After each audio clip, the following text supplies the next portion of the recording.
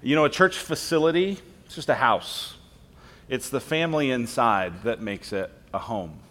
Seth, who was up here just a moment ago, he and his wife Taylor are looking to buy a house in this area, maybe build something, and they're just buying a house, but they together are going to make it a home because it's the family inside that makes it a home. And that's really what this series is about, is that as we make concrete plans to buy a new house, we're talking about what it looks like to be the family that's going to live inside that. We want to be shaped by Jesus' vision for that, and so that's what we're doing in this series.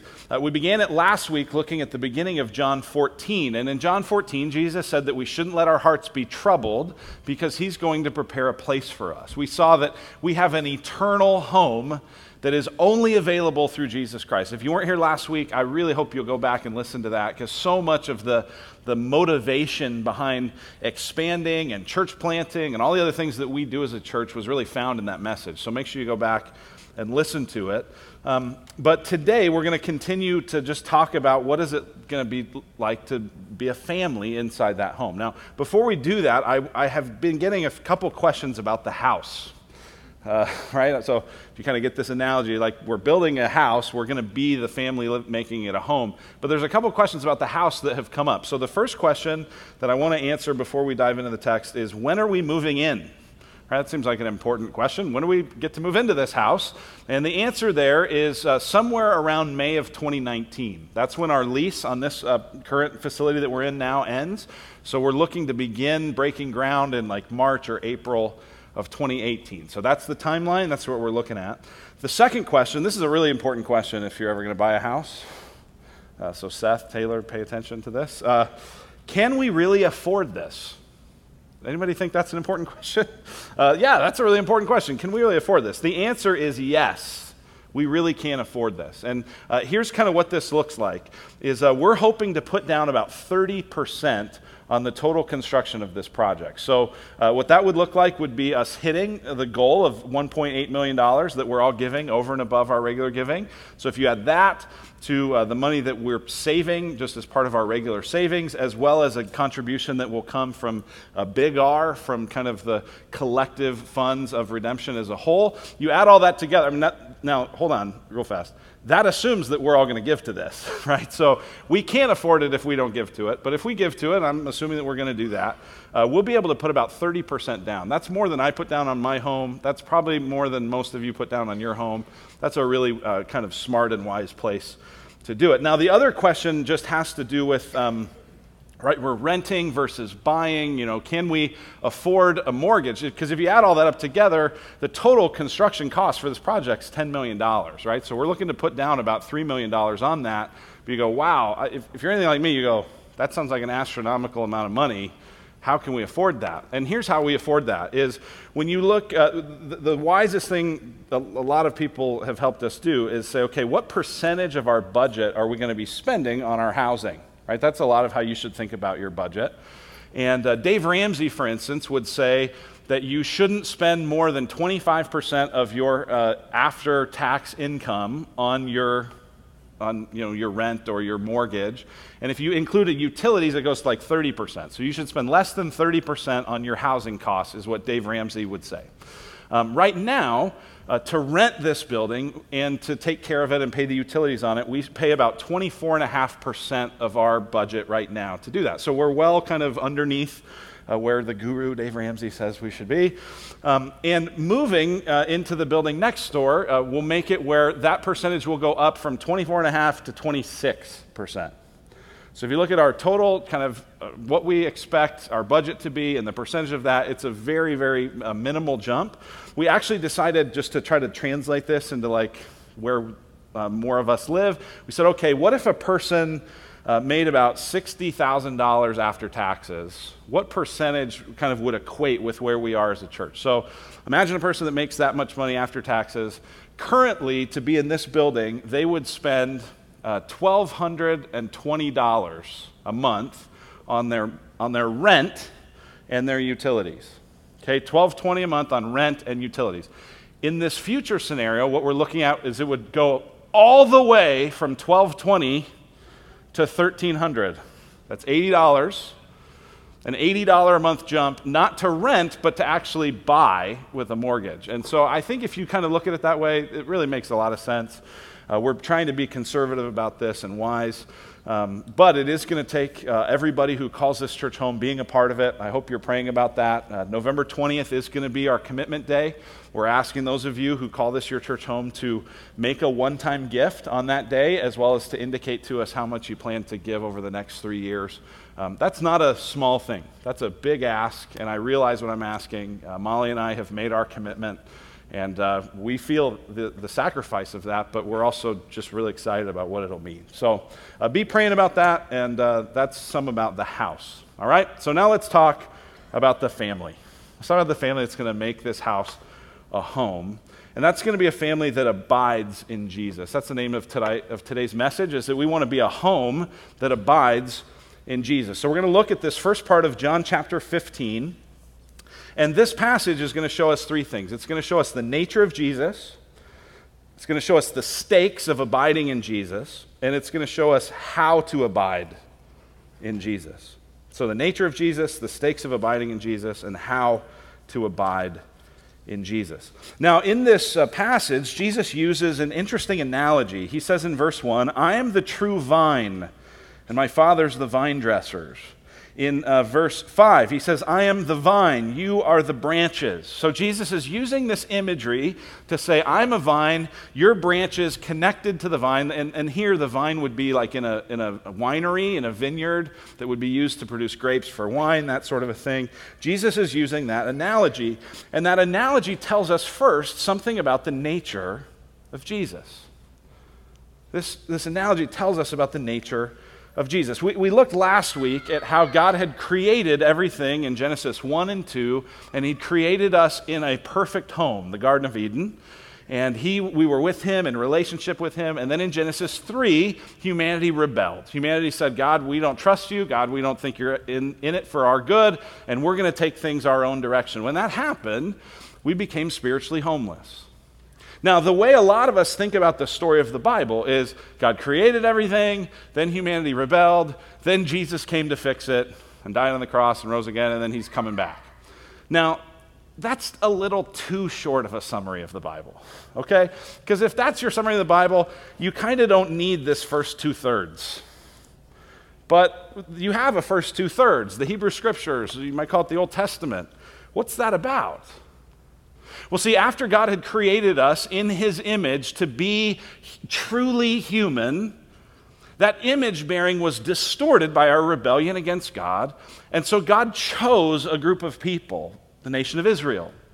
He said, Israel, I want you to be a light to the nations. I want you to live in covenant relationship with me. And in so doing, as you shine this light to the nations, you will be able to show the rest of the world what it looks like to be a true humanity that lives under the loving care of God.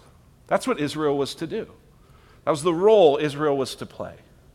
Now, Israel did not succeed in that role, at least not over any extended period of time. And there's a place that we actually read about this in the prophet Isaiah. And in Isaiah chapter 5, Isaiah uses this imagery of a vineyard to describe the failure of Israel to be the representative people, the true humanity. Here's what it says there in Isaiah 5. It says, "Let me sing for my beloved my love song concerning his vineyard. My beloved had a vineyard on a very fertile hill. He dug it and cleared it of stones and planted it with choice vines. He built a watchtower in the midst of it and hewed out a wine vat in it." You see, Isaiah's saying, hey, this is the perfect scenario. Right? He dug it, he cleared it, the choicest vines, there's a watchtower to protect it. Everything that needs to happen to grow healthy fruit is happening. It says, and he looked for it to yield grapes, but it yielded wild grapes. And now, O inhabitants of Jerusalem and men of Judah, judge between me and my vineyard. What more was there to do for my vineyard that I have not done with it? When I looked for it to yield grapes, why did it yield wild grapes? God's saying, Israel, I chose you to be this representative humanity that would shine the light to the nations, that would show the rest of the world what it looks like to live in relationship with a loving Father God, and you've blown it. And I gave you every resource you needed, right? You came home from the hospital. We fed you you were full every time. You got a full feeding. I'm just speaking the world I live in right now with a 5-week-old. You got a full feeding. We wrapped you up. We bundled you. We used all the best ergonomic pacifiers. We read to you every day. We cared for you. When your hormones kicked in, we had really thoughtful conversations about how to navigate that. We sent you to all the best schools. Like, God's going, Israel, I've done everything for you.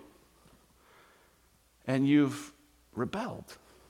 You've yielded wild grapes. You have not been the true humanity that I've called you to be.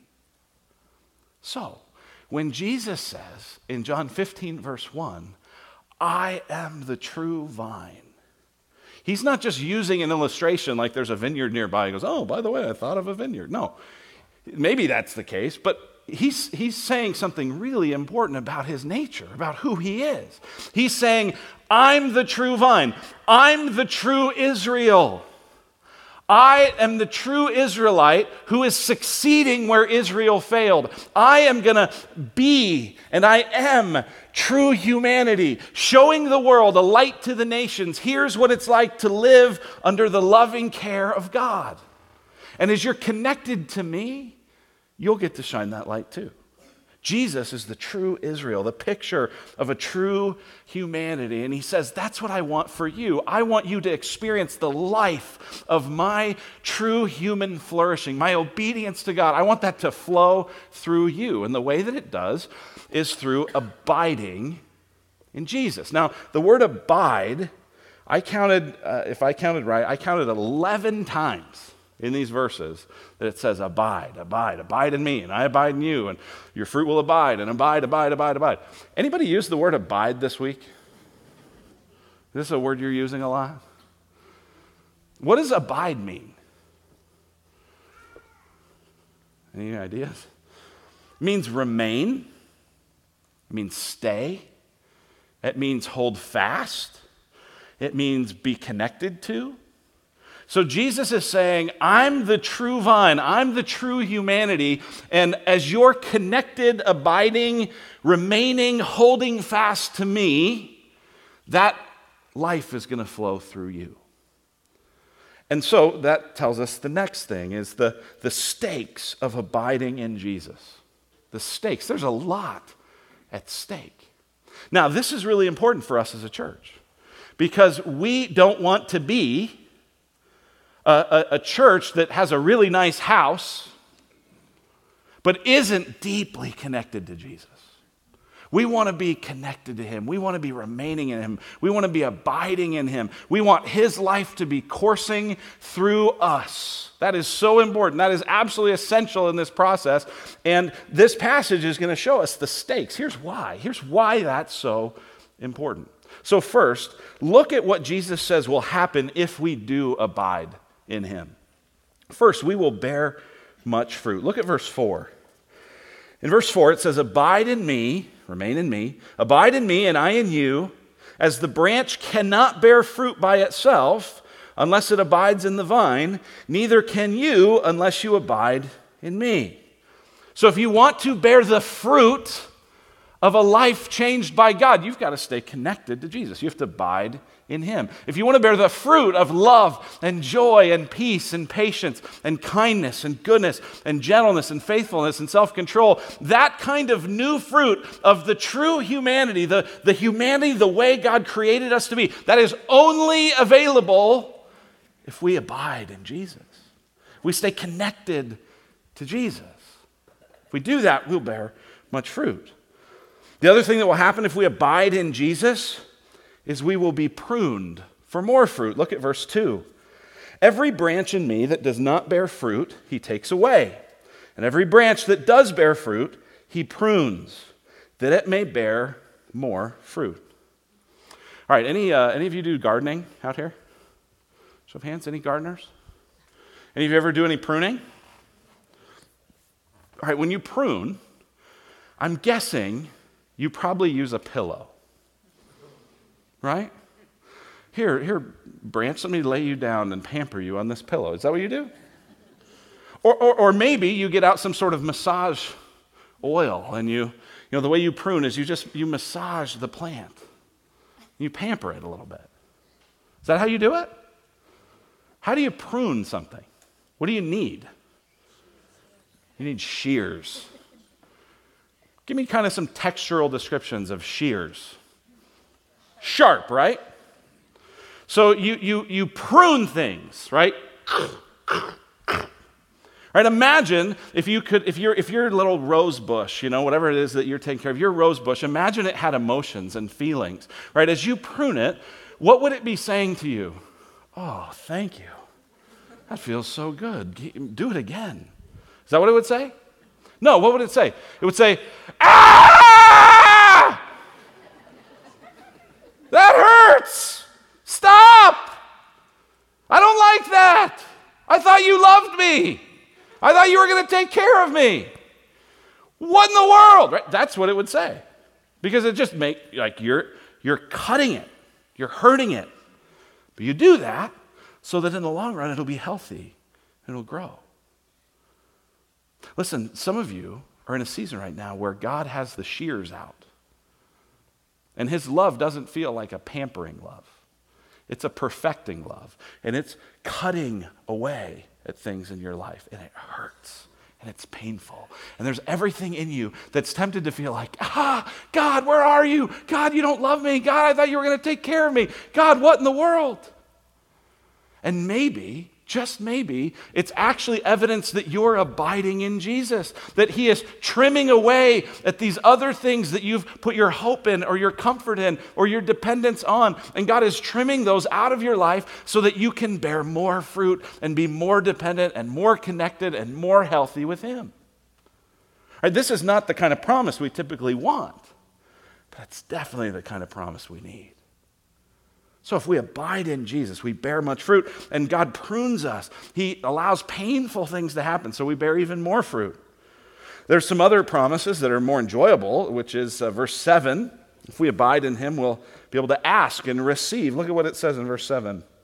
If you abide in me, and my words abide in you, ask whatever you wish, and it will be done for you. Because listen, if you're abiding, if you're connected, if you're having the life of the true humanity flow through you in Jesus, you'll begin to ask for the things that are in line with his will. He'll be eager to give those to you. If we abide in Jesus, we'll glorify God. Look at verse 8. By this my Father is glorified, that you bear much fruit. Well, we can't bear fruit unless we abide. But if we abide and bear fruit, then we glorify God. Think about that. That's what humanity was created to do. Image bearers of God. Reflecting back to God. His own glorious image. And we only do that when we stay connected to Christ and bear fruit. The other thing that happens when that happens in verse 8 is that we also prove to be Jesus' disciples. See verse 8? By this my Father is glorified, that you bear much fruit, and so prove to be my disciples. Listen, bearing the fruit of a changed life gives you confidence that you actually are connected to Jesus. Right? Listen, if you've walked forward at a crusade, or you've marked a card, or you've made some sort of commitment, but your life hasn't changed, you're not bearing the fruit that shows that a new life, the life of Jesus, is growing in you, you don't, and you shouldn't have a great deal of confidence that it is flowing in you. And yet, when we obey the Lord, it gives us the confidence. It allows us to say, I'm not connected to the Lord because I've lived a loving or an obedient life, but because I'm connected to the Lord, I'm living a loving, obedient life. And then this promise in verse 11, just amazing, or at least the purpose, Jesus says this. He says, these things I have spoken to you, that my joy may be in you, and that your joy may be full. We are on a pursuit of joy. And Jesus says, you will find it in me, by abiding in me, by connecting to me, by living the way you were meant to live. That's how you have full joy. Now, the flip side is, what's at stake if we don't? What if we don't abide in Jesus? What's at stake there? Well, we won't bear fruit. That much is clear from verse 4. Abide in me and I in you, as the branch cannot bear fruit by itself, neither can you unless you abide in me. If we don't bear fruit, we'll be taken away, it says in verse 2. Look at verse 2. Every branch in me that does not bear fruit, he takes away. He'll explain what that means more in just a moment. If we don't abide in Jesus, we can't do anything of profit to Jesus. Look at verse 5. I am the vine, you are the branches. Whoever abides in me and I in him, he it is that bears fruit. For apart from me, you can do nothing. Now, I don't know about you, but I need greater faith to believe that apart from Jesus, I can do nothing. Because I often think I can do a lot apart from Jesus. And I'm praying for me, and I'm praying for you, and I'm praying for the church in our country, and I'm praying that the gap between our heads that say, yeah, we can't do anything apart from Jesus, and our hearts, I'm praying that gap where our hearts don't really functionally believe it, we don't act like it, we don't live like it, I'm praying that gap could shrink. That we could actually live lives so dependent on God, so connected to Christ, that we would truly believe that apart from him we can do nothing.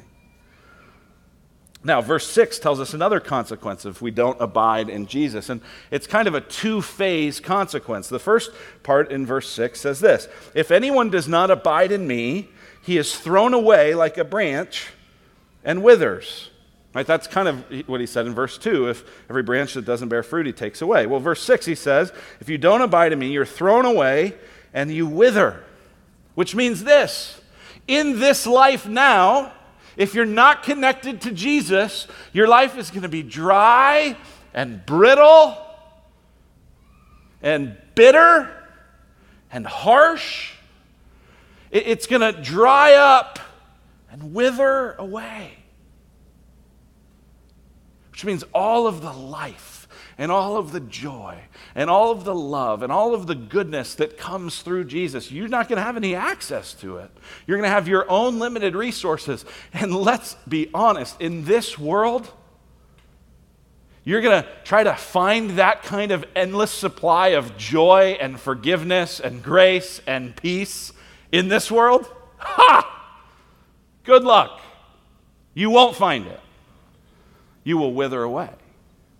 And then the next consequence continues in verse 6.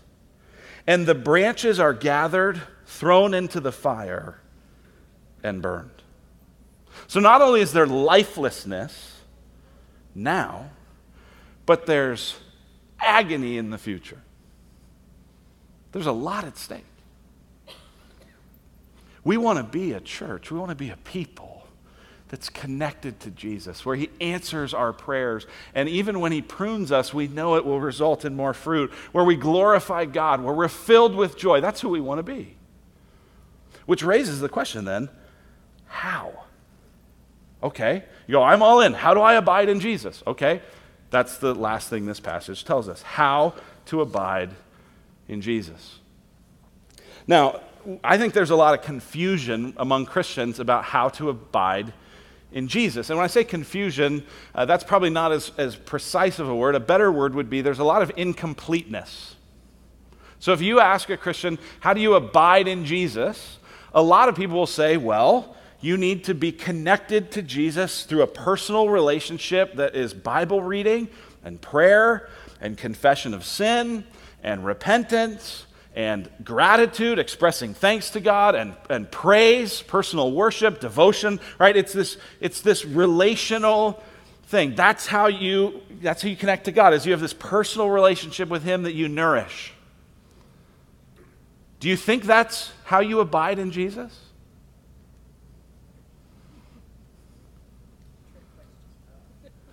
You're like, I hope so. Okay, yeah, it's part of it. Sure, let you off the hook. Yeah, that's part of it. But that's not complete, right? It's got to be part of it. I mean, after all, like, we don't really think we could stay very close to Christ if we never pray and we never read his word and we never confess our sin and we never praise and we never give him thanks. Could you relate to anybody like that and be close? No. So that's absolutely part of it. Don't mishear me. But there's more. And Jesus in this passage tells us there's more to it than that. And he's actually going to give us two more layers that describes what it means to abide. So he does say in verses 4 and verse 9, abide. Verse 4, abide in me and I in you. In verse 9, he says, as the Father has loved me, so I have loved you. Abide in my love. Okay, how? How? How beyond just the individual, personal, devotional life? Well, verse 10 tells us this. Look at verse 10. If you keep my commandments, you will abide in my love, just as I have kept my Father's commandments and abide in his love. Okay. Now, there's an additional layer. You can't just have this individual great devotional, monastic, monk, nun prayer life. You've got to obey God's commands. The commands, that's how you keep his. If you keep my commandments, you will abide in my love, which means that our moral life matters, our decisions matter, our obedience matters. If you are living a life that is flagrantly disregarding God's word, you're not abiding in Jesus. Now get this, we all sin, but people who are in the vine, when they sin, they're grieved by it. When they sin, they confess it. When they sin, they ask for forgiveness. They repent. They turn around. And you do that, you're abiding in Jesus. But if you go, whatever, this is just how I am. This is just what I think. This is what makes me happy. Okay, that's not abiding in Jesus. So, there's the personal connection of how we remain in him. There's keeping his commands, but there's one more specific layer that Jesus gives that I think a lot of Christians have just never connected the dots on this passage, all right? So, abide in my love, verse 9. If you keep my commandments, you will abide in my love, verse 10. Verse 12, look at verse 12. This is my commandment, that you love one another as I have loved you. Do you see the formula? Abide in me by keeping my commandments. Here's my commandment, love one another. Love one another. Love one another. Now, this is something we talk about a lot at this church. This is something we talked a lot about in the Sermon on the Mount. This is something that we preach about quite a bit. And if you're like, gosh, could we move on to something else? No. Because Jesus said, this is the greatest commandment. Jesus said, this is how we stay connected to him. No, we can't move on. But here's, if you have that flinch of like, gosh, it feels like all we do is talk about love. Here's where I appreciate what you're feeling. Some of what you're feeling or maybe pushing back on in your mind or heart is that we live in a culture right now that defines love as celebrating and affirming what anybody wants to do. And because that's kind of the operating definition of the culture, when you hear love, love, love, you're going, I'm sick of that. That feels like this kind of mamby-pamby. I just have to celebrate and accept everything that everybody's doing all the time. Is that what Jesus means by love? No. Here's a better definition of love. It comes from 1 Corinthians 13. This is the Apostle Paul describing what love is. He says, love is patient and kind. Love does not envy or boast. It is not arrogant or rude. It does not insist on its own way. It is not irritable or resentful. Now, if we just stopped there, the culture would go, man, maybe I like the Bible after all. Yeah, patience, kindness, not being boastful, not being arrogant, not being rude, not insisting on your own way, not holding grudges. Like, we should love. Culture would be totally on board with that, right? I'd just be patient and kind. But it doesn't end there, because here's what Paul says next. He says, love does not rejoice at wrongdoing, but rejoices with the truth. Which means there are things that are true, and there are things that are wrong. And to the degree that we celebrate and affirm things that are not true and things that are wrong, we're not acting in love. That's where the conflict is. That's where the tension is between the scriptures, the gospel, and the culture. That's where it is. And so when we say love one another, we're not saying what the culture would say, which is celebrate and affirm everybody's feelings, everybody's actions. No, we'd say there is right and there is wrong, but we're called to love like Jesus loved. Well, what is Jesus' definition of love? Well, he said it there in verse 12. This is my commandment, that you love one another as I have loved you. Okay, class, how did Jesus love the disciples? He served them. Some of you went, he died on the cross for them. Hey, you're jumping ahead in the story. We're not there yet. At this point in the story, right, Jesus hasn't died on the cross. They don't know what he's talking about. But when Jesus says, love one another the way I've loved you, what's he talking about? Well, go back in your Bible, a couple pages or a few swipes to the left, John chapter 13. In John chapter 13, we have this amazing description of how Jesus has loved his disciples. Look at what it says in John 13, verse 1. Now, before the feast of the Passover, when Jesus knew that his hour had come to depart out of this world to the Father, having loved his own who were in the world, he loved them to the end. Right, this is the preface John gives. Like, what you're about to read is how Jesus loved his disciples. That's what it's saying. And then these next verses are mind-blowing. They're crazy. Look at what it says in verse 2. During supper, when the devil had already put it into the heart of Judas Iscariot, Simon's son, to betray him,